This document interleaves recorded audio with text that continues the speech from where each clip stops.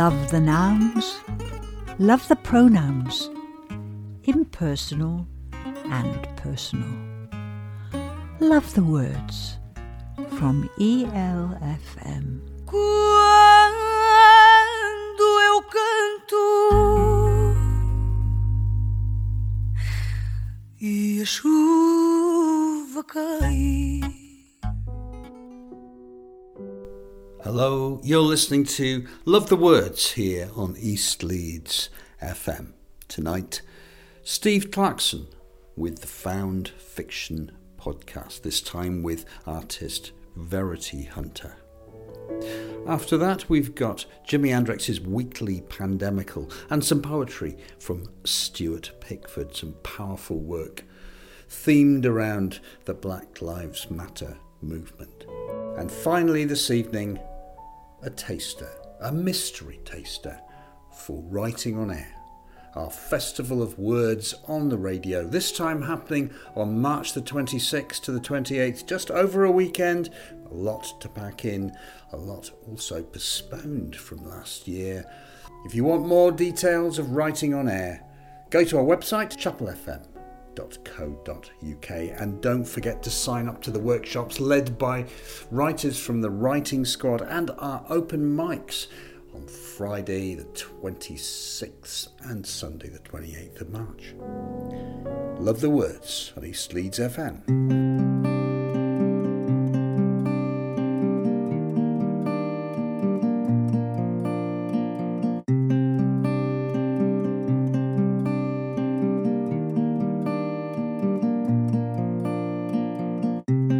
Hello and welcome to episode 9 of Look Closer, the Found Fiction podcast. If you've never listened before, this show is a creative search for inspiration. In every edition, I'll meet up with a different guest to take a journey around their neighbourhood and explore the places, people and communities around them, unlocking the things that inspire them as creative thinkers and the makers of great things. This time I went to Todmorden to meet multidisciplinary artist Verity Hunter. Verity creates in mediums including shamanic dance, poetry and art. Verity has performed at several events around Yorkshire and is currently running a women's empowering coaching programme of Shadow Alchemy.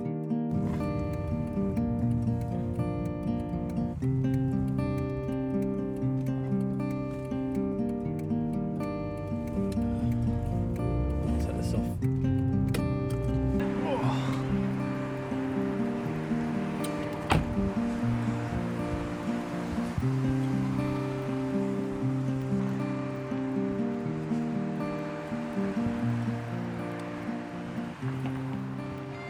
Hello. Good to see you. Yeah, you good? Good to see you. That was Pick cool. a direction, up, down, forwards, backwards. Yeah, well, Run around. just somewhere that you know, probably that you can No, sort of comment on, and I know you probably. Yeah, let's It's go a small up enough this, place, let's go up isn't this it? way. This is the sort of the centre of Todd. So we've got the Morrisons here, and then this goes up towards Walsden, which is like the next sort of village along. So this is like the main road bit.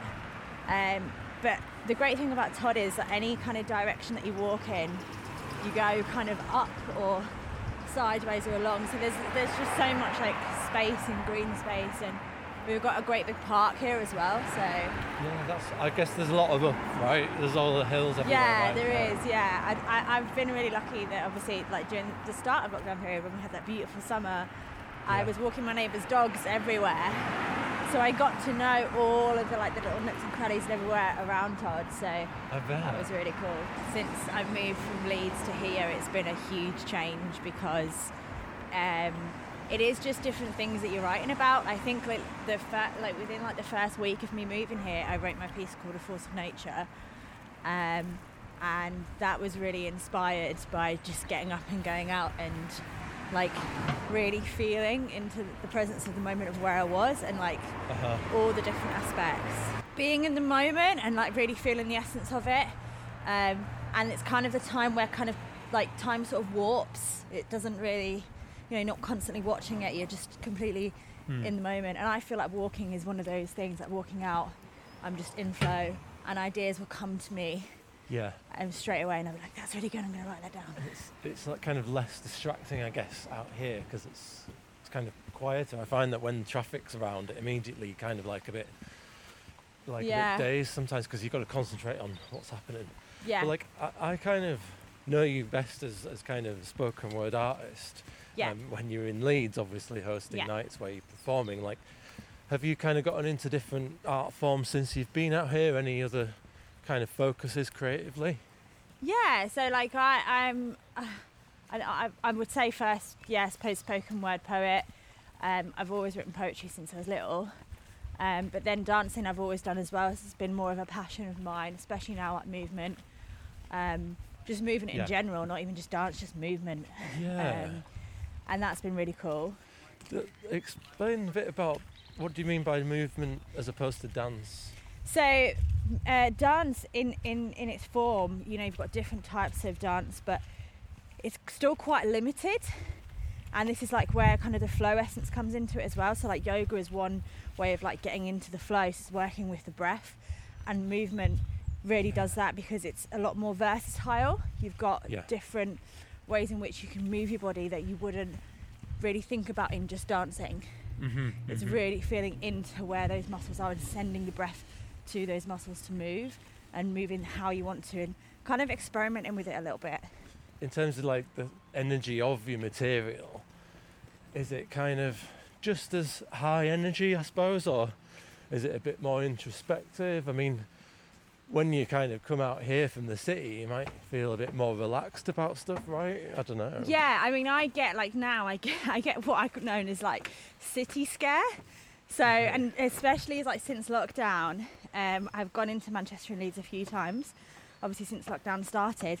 And even though it's not been that busy, I still get this like city scare where everything is really loud and really vibrant, and it's all just very intense. And that's not sort of the lifestyle that is here in Todd. It's a lot more kind of relaxed, and everyone's just a lot more slow paced. Just be yourself, And I noticed that from going from down south to up north, but then even moving from Leeds to here, it's different again. It's like another layer of just calmness and sereneness. And I suppose you know more about the contrasts, having lived in both places.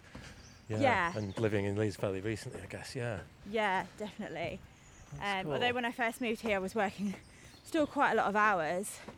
It meant that I could still, on the weekends, really enjoy the time that I had off and the space that I had.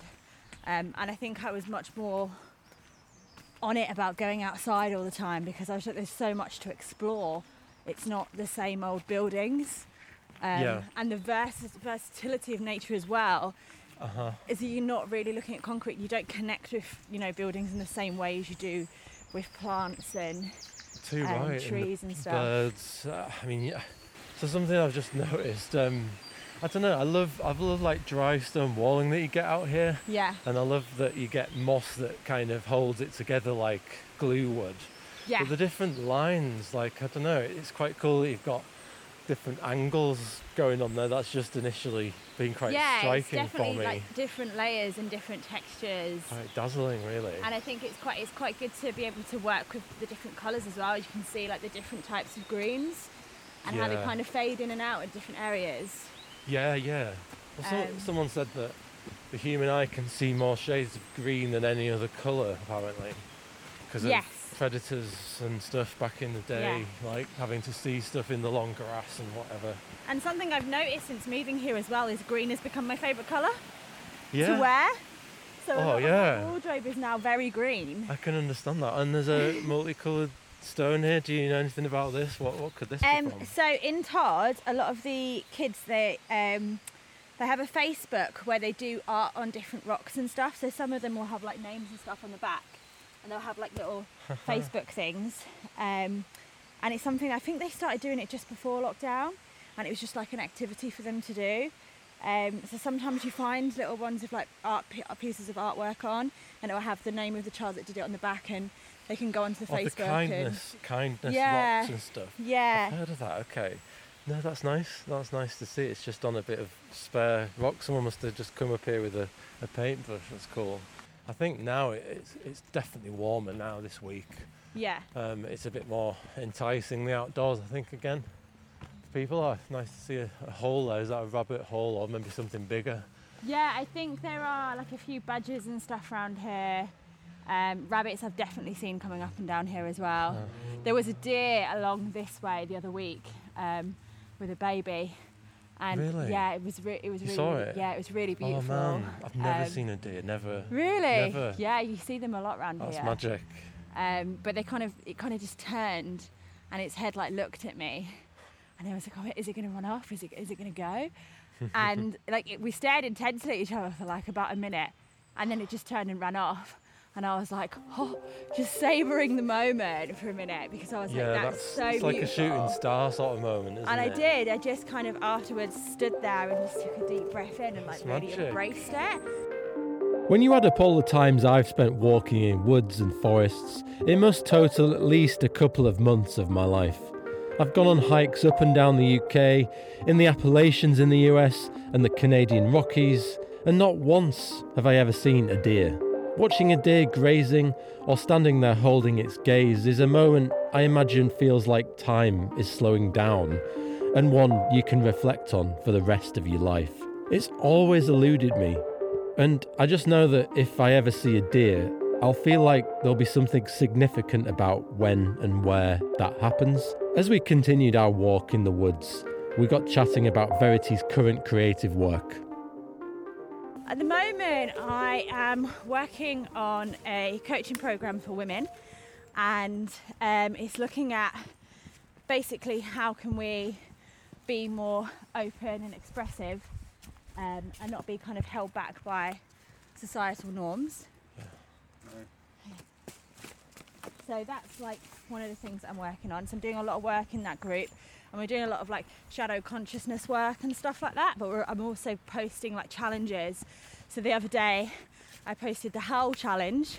So it was whoever could hold the longest howl, or whatever animal that they relate to. We've been teaching a lot about spirit animals in there. That's cool. Because I work a lot with shamanic witchcraft, which is a combination of shamanism and witchcraft.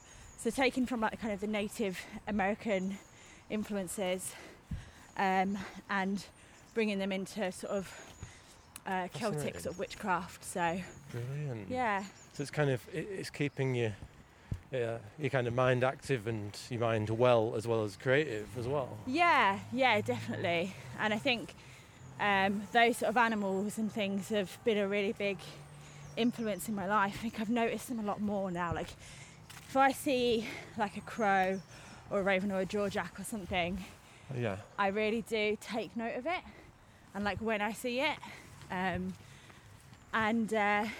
they've been a really big influence in my poetry. Have animals and just the landscape in general here as well, because it is so, every time you turn a corner there's something new. you can totally see how being a kid here kind of fires your imagination, you know, the sort of rabbit holes, like the hidden world underneath, tunnels and stuff. Everything you see is kind of got an element of mystique around it, right? Yeah, and I think that there's so much inspiration for that sort of creative influence as well. Like I do weird things, like I pick up leaves and stuff that attract me sometimes, and I sometimes do write and focus on those sort of things. I work with them primarily for like sort of energy transfer. So I do a lot of like, just a lot of the shamanic stuff is kind of burning things and burying things and working with all the elements and stuff. Okay. But also like having that appreciation for the kind of creative outlet. So looking at a leaf and looking at like its veins and its colours, and that again another form of really deep gratitude. And I think it's really good for grounding as well. So sometimes if I go out and I'm feeling really ungrounded for my own mental health, I'll connect with like a tree or a plant, and I'll mentally in my head like kind of chant, I breathe you and you breathe me, because we're all air essentially, we're all the same oxygen. So you can look at a lot of parallels, you know. You can see this is a huge tree here, but it's kind of like you could easily imagine it as 3 or 4 or 5 maybe. Yeah. Just like trunks that have grown together and support each other. Yeah. And then as it branches out, you get little kind of, Yeah. that they go their own way, but at the root they're connected. You can easily think of a community that way. You can easily think of family, friends that way, right? Yeah. There's so many The metaphors out intertwining here, of like different roots and things. And do you find that you create from a place of positivity and gratitude now? Or do you still create from different emotions that you have? I think that it's a combination of two. I think I've got a much more wider view on sort of the polarity of emotions now as well. So not just seeing, because I think everything is, an emotion is sometimes just an expression without permission. So looking at things as either good or bad can sometimes really skew your own mindset, and that's still, for me, in an ego state. So to look at things objectively and be like, okay, so this feeling is uncomfortable, but what can I really get out of the sensation, if you know what I mean?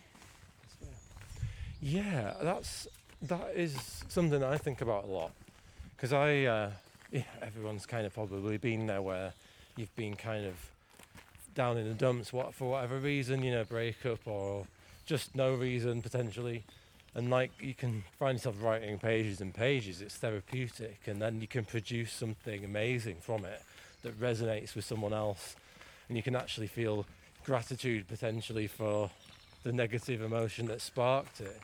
And I think about it a lot, because I kind of don't want to, everyone's got an approach obviously, but what I find works for me is just to not try and control my emotions. And I know that sounds quite odd, but I mean, I just kind of let it happen and then do with it, use it somehow. In kind of like shadow work, when we look at those sort of negative emotions, we call that the luminous dark. So there is light within those sort of moments, because you're like, okay, this is interesting. Can I explore this? What does that feel like in my body? What does the sensation feel like? Can I really delve into it and give it space it needs to travel through me and teach me something? Yeah. And I think that's where that kind of comes from now. And I used to be so caught up, a lot more caught up in my emotions with that stuff, that it would almost become overwhelmed and obsessed with it, and you just end up kind of being stuck in this loop where you kind of go round and round. And now when I really feel into it, it doesn't really last as long, and it's like, oh, okay, yeah, I can move through this. When you come to these sort of places, it becomes like your own little like safe haven. Yeah. That you're just like, this is my place. And I think everybody, even within those spaces, should have their own places to go to. So like, I used to have like a tree that I would go to in the summer, and I would spend so much time up there, I was doing loads of hula hooping, and I was like dancing up there and singing and doing all sorts of stuff. And I would have the dogs around me all the time, and it was just so lovely. And everyone that I kind of speak to here has a place. Like every time I've met someone new in this town, they've been like, I'm going to take you to my place. We're going to go to the place. And I'm like, okay, where's your place? And that's like really exciting, because they're like, they have a place where they've created memories there, and, it's a place of influence for them. And I love sharing those sort of like things, whereas you probably wouldn't get that living in a city. Do you know what I mean? You're not just going to we're going to go Starbucks because that's my place. That ownership wouldn't happen. Yeah, there's just, nearly 1 million people in Leeds or whatever, Yeah, I suppose like here, you could probably feel a greater level of ownership over where you are if you're the only person that takes this particular route to get from A to B, for example. Yeah. So when I go running or whatever, I know that my route is quite a personal one, and I know that not many people, if anyone, probably does it. So I feel like that's kind of like something that I have my relationship, my path. Yeah, so my housemate's a runner, and he says the same. That's why they've done the whole map thing, because they kind of have their own like personal little routes and stuff, and are able to create memories from that. And I think that's a really cool thing to have. But yeah, sorry, what I was saying about the seasons before is I feel so much more influenced by the seasons here than I would somewhere else. I feel it a lot more. Like the summers are lovely, the winters here can be quite harsh, because you've kind of got the cold coming in from both sides. With it being a valley as well, it does get quite dark in the winter. So I've got like a sad lamp, like a vitamin D lamp in my room that I've been using over the winter, because it's getting dark at like 1:30, 2 o'clock in the afternoon. You're like, where's the sunlight gone? So the summers are absolutely beautiful, but obviously we get floods here as well. So there's that great force of nature that can really take power over people's lives here. So I think like working with them and working with her as a force has been really amazing to see. One thing I love about just taking in panoramic views like this, so this is Todmorden or a part of it beneath us, right? I just love to see, like, and this is a massive metaphor for me when I'm at a vantage point of any description, like, is all the paths that people take, like, and that being life, basically. You know, there's a train line, there's kind of a rural country lane where you can see a couple of people walking, there's the main road into town, there's just so many journeys that you can factor in, and it's like taking a step back, isn't it? And just thinking if you were weighing up a decision or something, you can totally imagine being in tune with that, being at a big vantage point and looking at all the paths beneath. Yeah, I've definitely done that in my kind of time of being here. I've noticed as well, the only thing I could think of that I could compare it to is there was actually a BBC version of Alice Through the Looking Glass, and there's the bit where she has to cross the chessboard, and there's all the different kind of valleys, and they're all different colours and things. And I remember first coming out here and being like, oh gosh, it's like the film where she has to cross the chessboard. And I feel like that was a journey in my life when I was first coming here, because I remember when I was first coming here for my job, I remember walking up this hill, and I was on my own. I was going for the assessment weekend, so I was staying there for the whole weekend, and we were being assessed.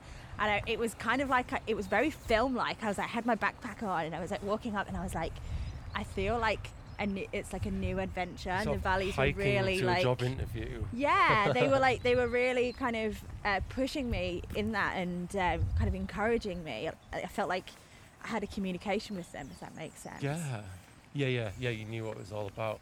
And isn't your subconscious amazing? Like, you obviously, by definition, not aware of sometimes what's going on in your subconscious, and sometimes it can just completely amaze you, you know, and you're not aware that you've been consuming all these messages or stories when you've been walking around and minding your own business. But the things that get stored in your mind that can then end up becoming the kind of missing piece for a story you're writing or a song or whatever you're doing. I used to think that in order to be writing, you actually had to be writing words on the page. But now I see that writing isn't just about producing, it's about consuming and observing too. You're absorbing stories and perceptions when you're reading a book, seeing a friend, or just going for a walk. Stuff that goes into your subconscious that gives you material to draw on. The fuller the life you live, and the more that you learn, the more stories you can tell, and the better at writing you become. But in terms of like purpose then, because I ask a lot of people, because I think about it a lot about myself, but why do you write? Like, is there kind of unifying purpose that you feel like you have? Or is it more about, whether that's about kind of self-expression, whether it's about meeting people, whether it's about being a published writer and being kind of successful in that sort of sense? Yeah, I think everybody gets different things out of it. I think for me it used to be very cathartic. I used it as a sort of like therapy form of like expressing myself. And Great. it was once it was out on the page, it was like a big kind of relief, and then it was kind of done, and I didn't really look at it much after that. Now it's more, the words kind of come to me and I'm like, oh, that's really good. And then as soon as I get the kind of first sentence down, it flows a lot more naturally.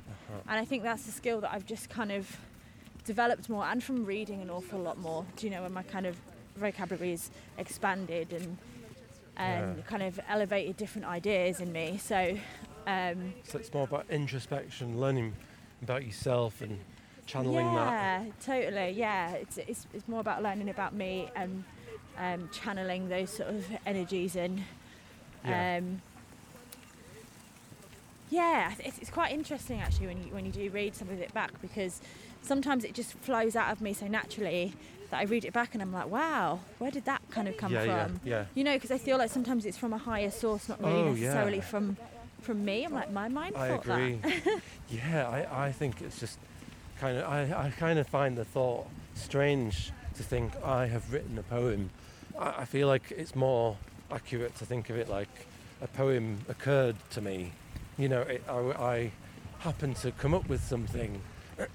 I was merely like capturing what I was observing, and then I didn't consciously create it. I feel like even if you're the most planned author, and you've sketched everything out, you've got structure, you've got like iambic pentameter, whatever you're going for, there'll always be stuff that you didn't predict that flow in there.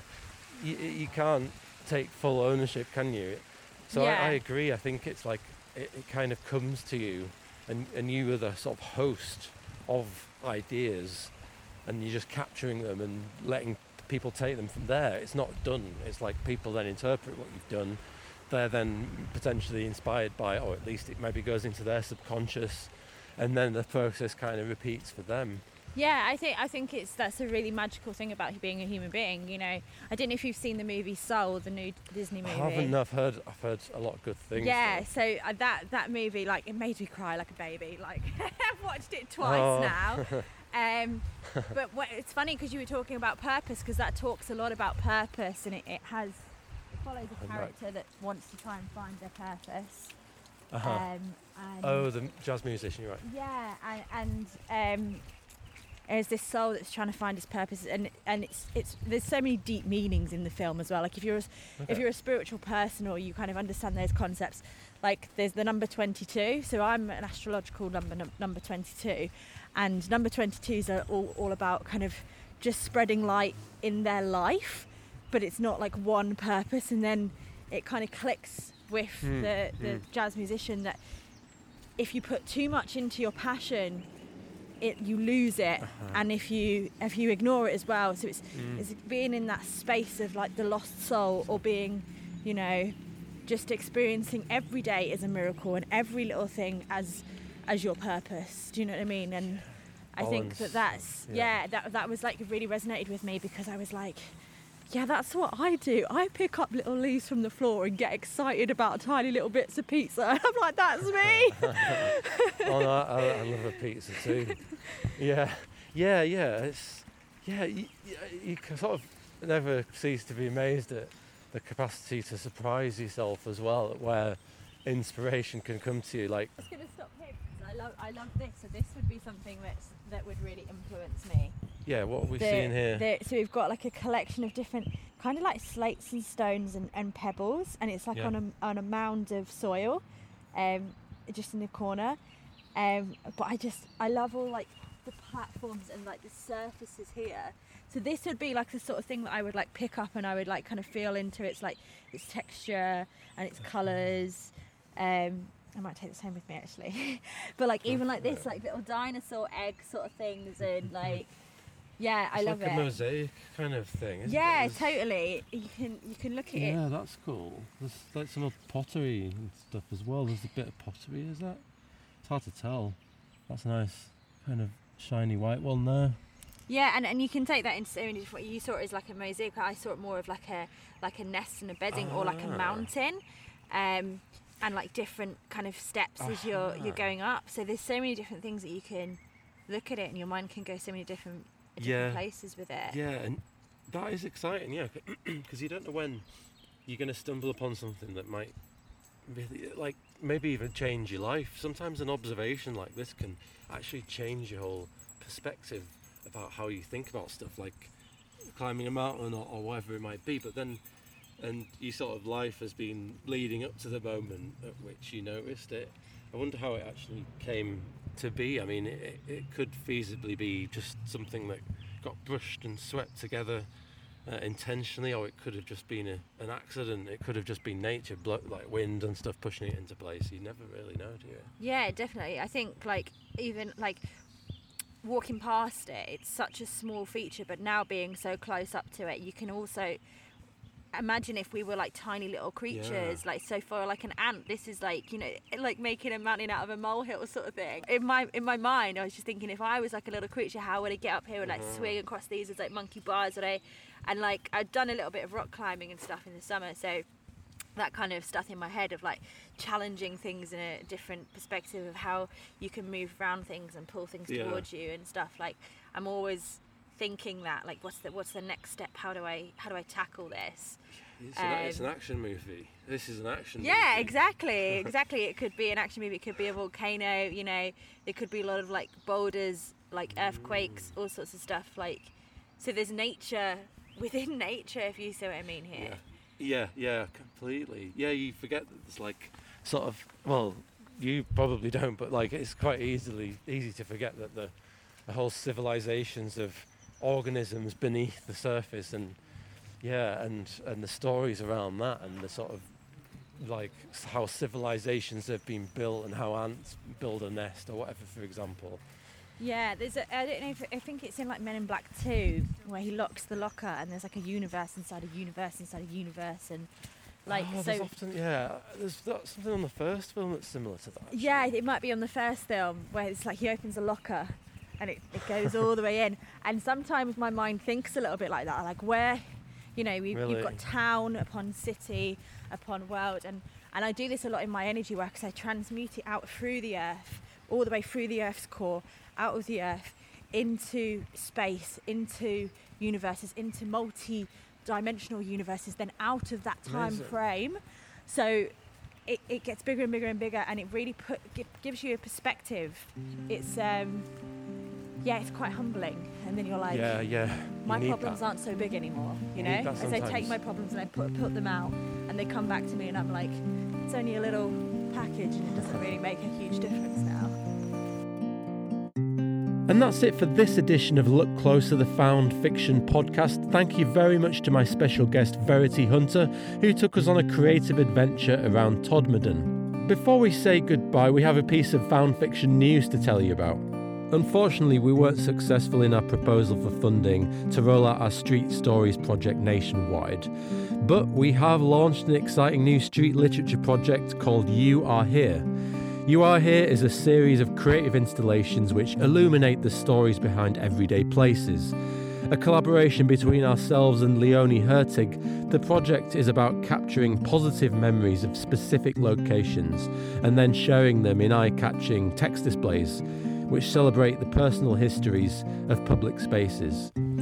From city centre clubs to cul-de-sac corners and from pubs to park benches, You Are Here installations can crop up everywhere, compelling passers-by to look closer to discover more about the people in their community and truly reflect on where they are in that present moment. We're going to be letting more people know about You Are Here in the coming weeks, so look out for more. Thanks for listening to Look Closer, the Found Fiction podcast. That's it for this time. Until next time, stay positive, connected and kind.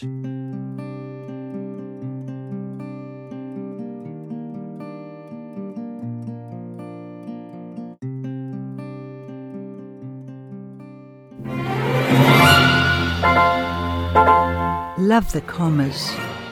Love the apostrophes. Love the colons and the question marks. Love the words from East Leeds FM. Non ho l'età per amarti, non ho l'età per uscire.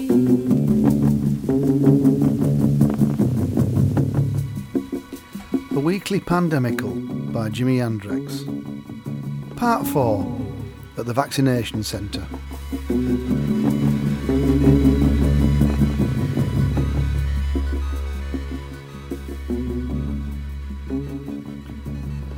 Another Saturday at the vaccination centre, and the pace relaxes like the milder weather. Suddenly everyone's in Levi's, not garden centre fleeces, and they climb the stairs faster, but the floor somehow eases and no one knows why. One nurse reckons it's supplies or a pause between cohorts. It's hard to overemphasise how the first 4 groups flocked here just to survive, but from this point on, it's about reclaiming normal lives. Whatever that was. The next day, it's like that change in the light when the sun stops slouching. We spend our time keeping the rules by bending them into prettier shapes. A picnic on a bench juggling a burger van hot dog tastes like freedom. Yesterday, as When I'm 64 played on a loop in my head, a couple came through the door. He's 65, she's 64 and not due yet, but seeing we're so quiet, she might as well fill in a form. No harm done to try it. Soon word comes back. There's vaccine left. None must go to waste. The relief on their face when they sense that first taste of a hint of a chink, of a glimmer of light, seems to affect the weather outside and mirrors the seasons. But don't even think it, let alone say it, or you might just jinx it. Such nonsense hardly survives a second thought. But after so long feeling hopeless and frightened, we ought not to be surprised at anything that enters our isolated echo chambers, the echo chambers of our own heads. The number of times you say something and realise you'd told them that same thing earlier on, seeing as how we've been rattling round this house since this time last spring. Then it was a headless chicken apocalypse of toilet rolls and soap. Now we dip a toe in cold, shallow hope.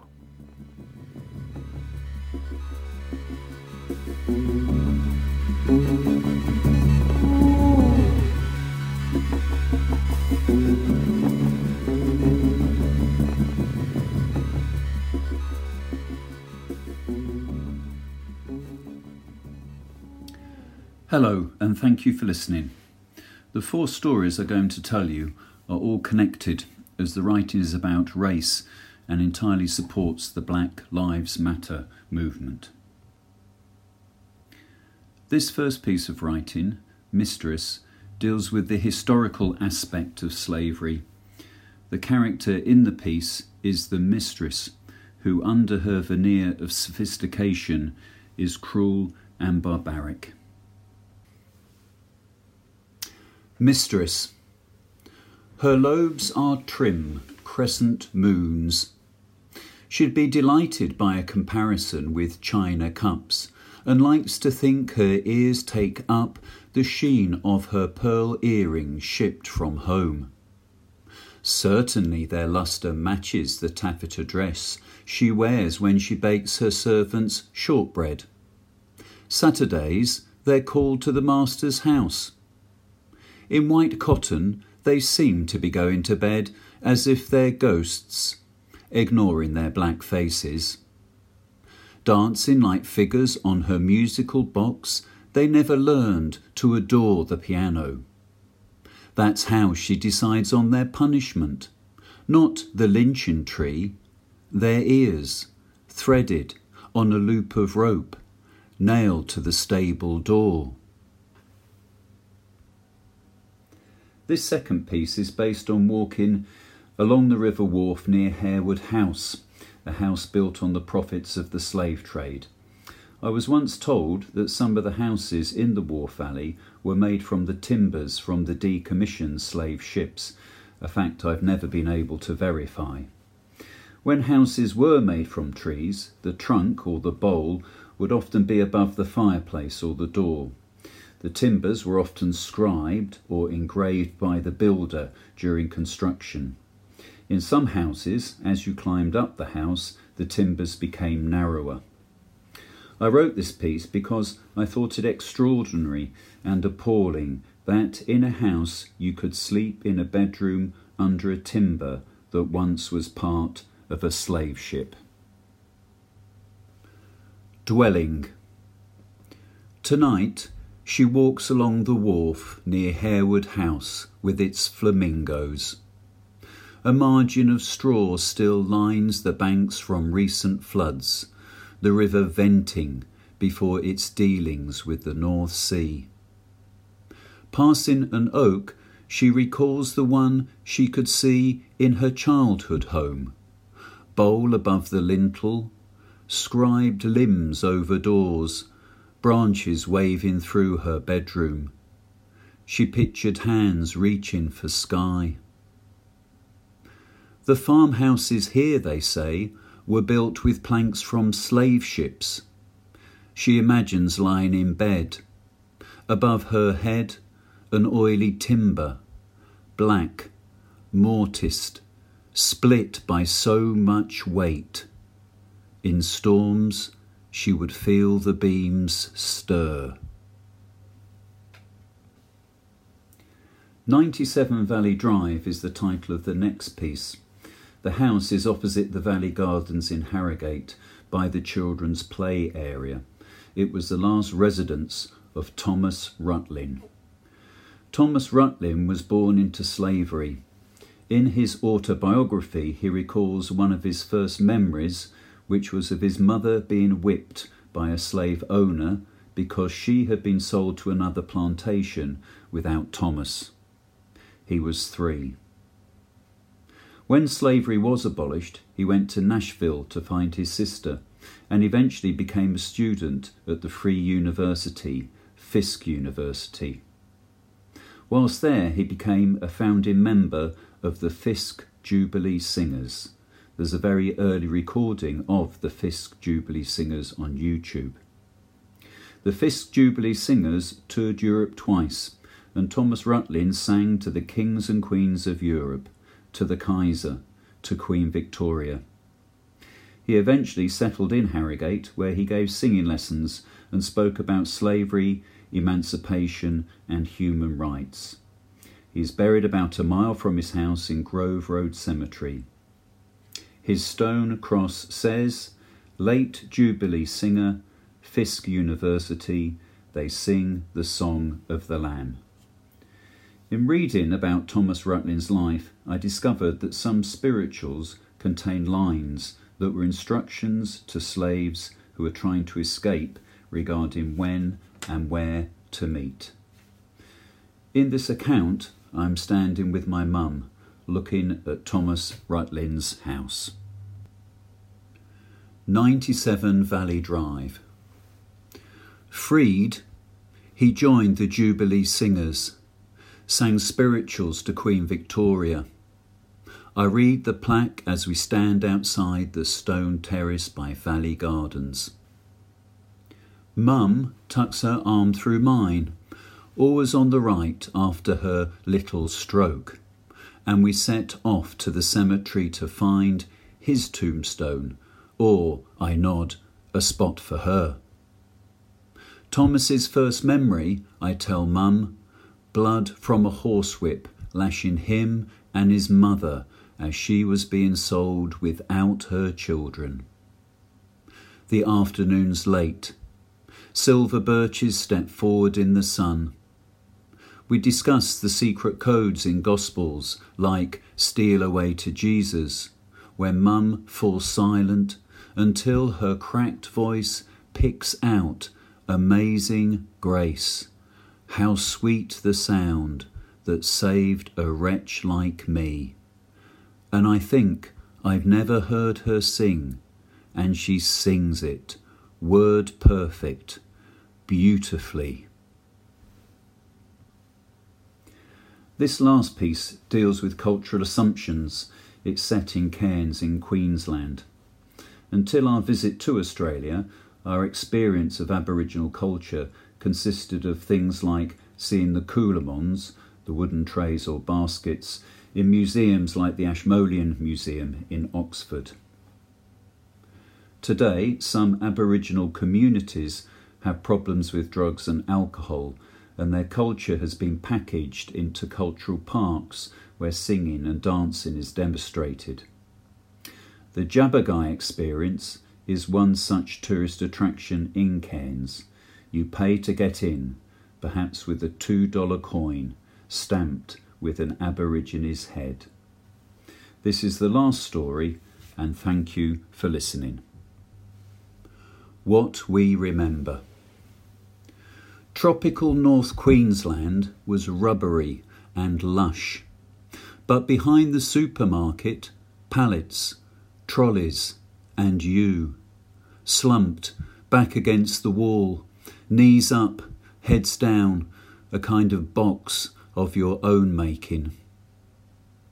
I remember this, your straight hair, unlike Mr. Wilson's afro next door. In the Ashmolean, the Coolamons in rows, humidity controlled, not holding witchetty grubs, but stillness, dust. Jan remembers our kids asking too loud, "What's wrong with him?" She tugged them out of your space. You could have been drunk, like others in Cairns, beneath the exquisite palms. Our milk needed the fridge. We both remember the bus round in the corner, painted like a boomerang, selling the Jabberguy experience, and you rising up, taller than I thought, to ask for the fare. I don't remember meeting your gaze. Passengers stared from the window. The bus throbbed. "Are you getting on?" Fumbling, I picked out $2 stamped with an Aborigines head. I forgot to mention, I kept my eye on you, your image shaking in each pane of reflection. You paid, followed me down the aisle and stopped. Opening your palm, you offered me the change.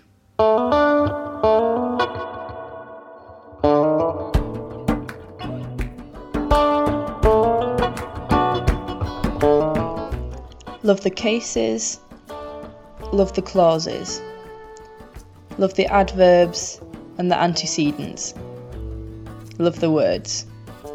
From ELFM.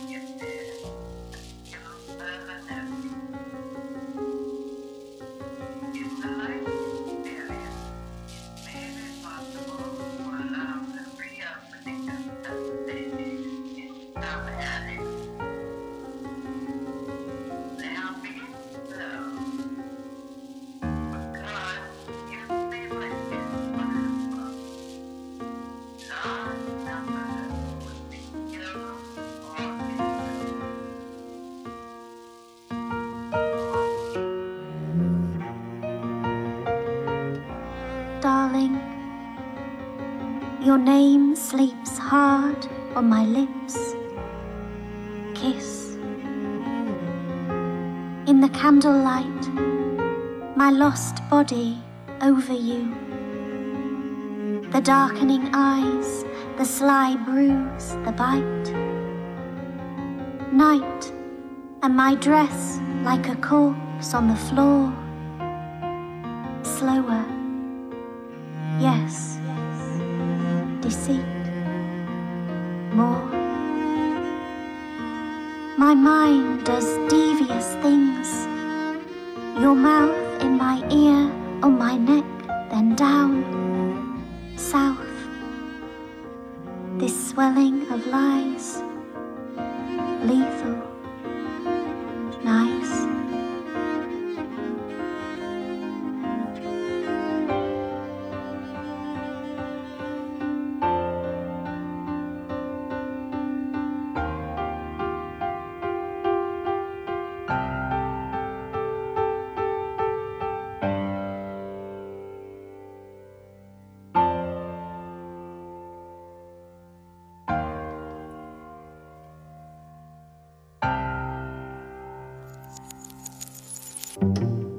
My husband, 10 years away, across a table, spilling the language of newspapers, teacups, while the stir of my spoon scalds me to tears. Look, I waltz out some words, weather, gardens, doctors, birds, and outside, the mouth of a wind blows our filth under doors. Your claws under clothes. Oh, give me a shallot for a long, slow slicing.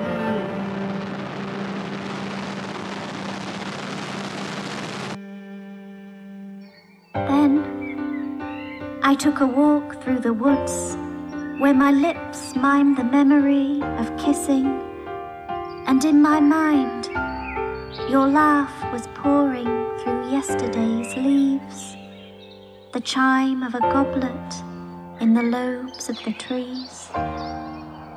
Thieves, and we know it, our lust tepid and numb. The trees are breathing their heavy steam for no one. So stay away, stay lost, stay back, keep stumm.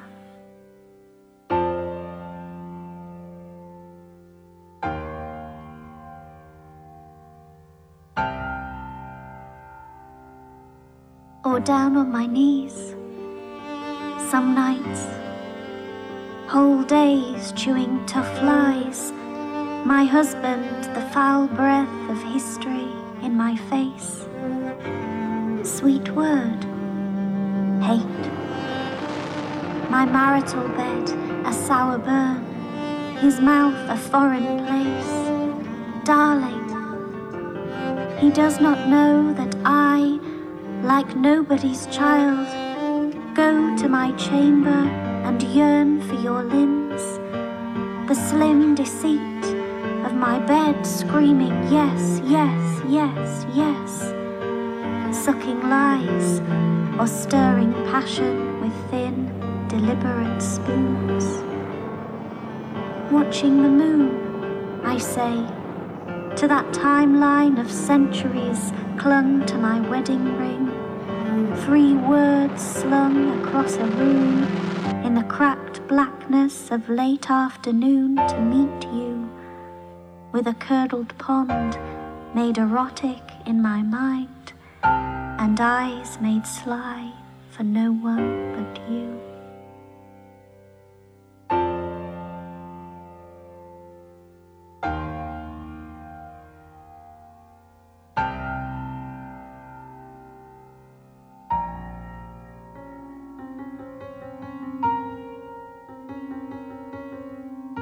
Lover, I weep and remember.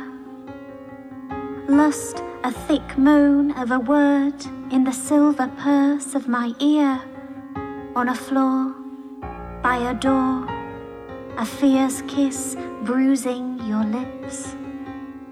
The brush of a night, long as marriage, worn in a bite on a hard-kissed thigh. The far-off cry of a chanting train carrying wedding vows, dollies, your name through these walls in this slither of night. We did it. What? That. Sleep tight. Or find me a heart that is blacker than mine. There are wires in my veins I could throttle with, snakes spitting lies in the rope of my spine. Time, a slow plunging of bodies, sprawling and slurred, the taste of a curse that is sound and not word. Then biting awake to a clatter of plates, with my husband, years ago, talking birds.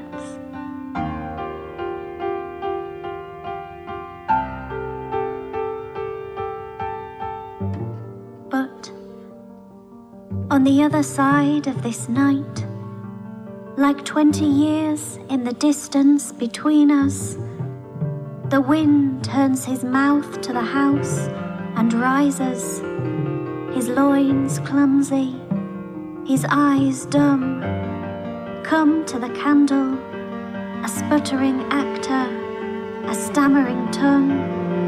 Come to that bed with its hard punctured lung that remembers me, where hung on the ceiling is the chiming of bells, the bells of my breasts, the globes of your buttocks, faster, yes, where the dress on the floor, bared of its bones, moans out its 400th winter.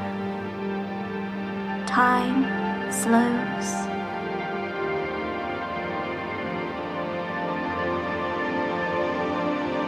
a splintering woodland that hardens its heart, sleeps in some part of a long smudged childhood, where pealing of voices tolls out the years. The taste of a word on a tongue, in an ear. Go light some candles, rip me up, here.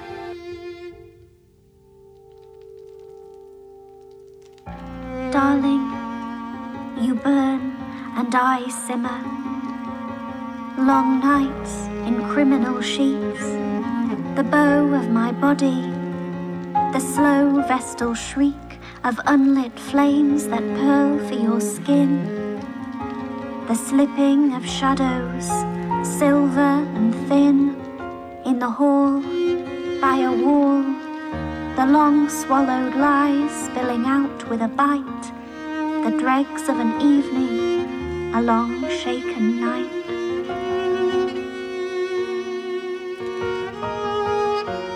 Then sometimes, by a fireplace, I see the plush of your hands and chink of your cheek, weak in the hinge of a sweet rotten heart, where part of a woman, a ghost in a bed, slips through the lips of a long-kissed dress, dead. Once held on your hand, locked in a lung, now laid on the floor, signed by your tongue.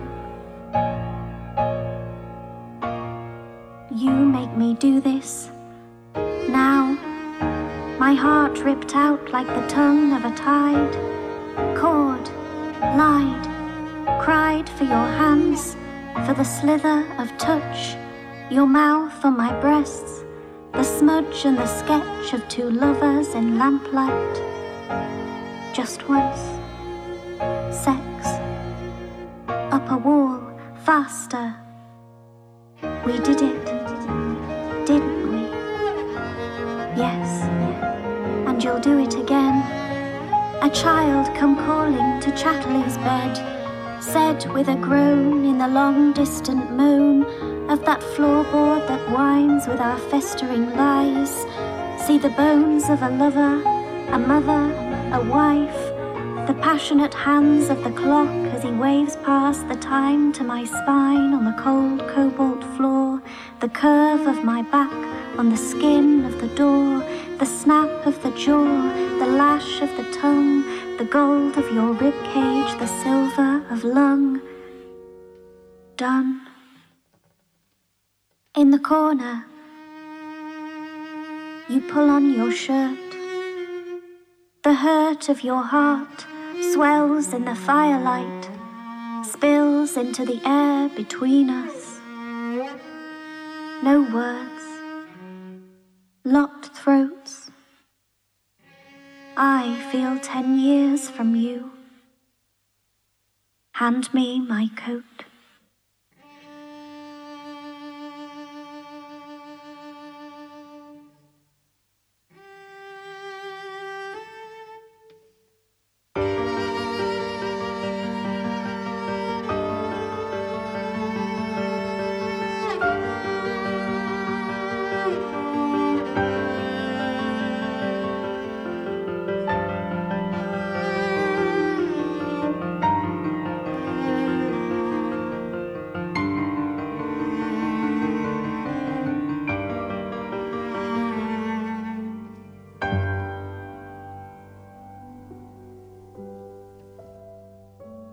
That was The Visionary Lawrence, with Laura Potts providing the poetry, with music by Keely Hodgson and Dan Wilcox. And that will be aired again during Writing on Air on the weekend of March the 26th to the 28th. It was a little taster for you. All programmes themed around vision. Plenty to look forward to.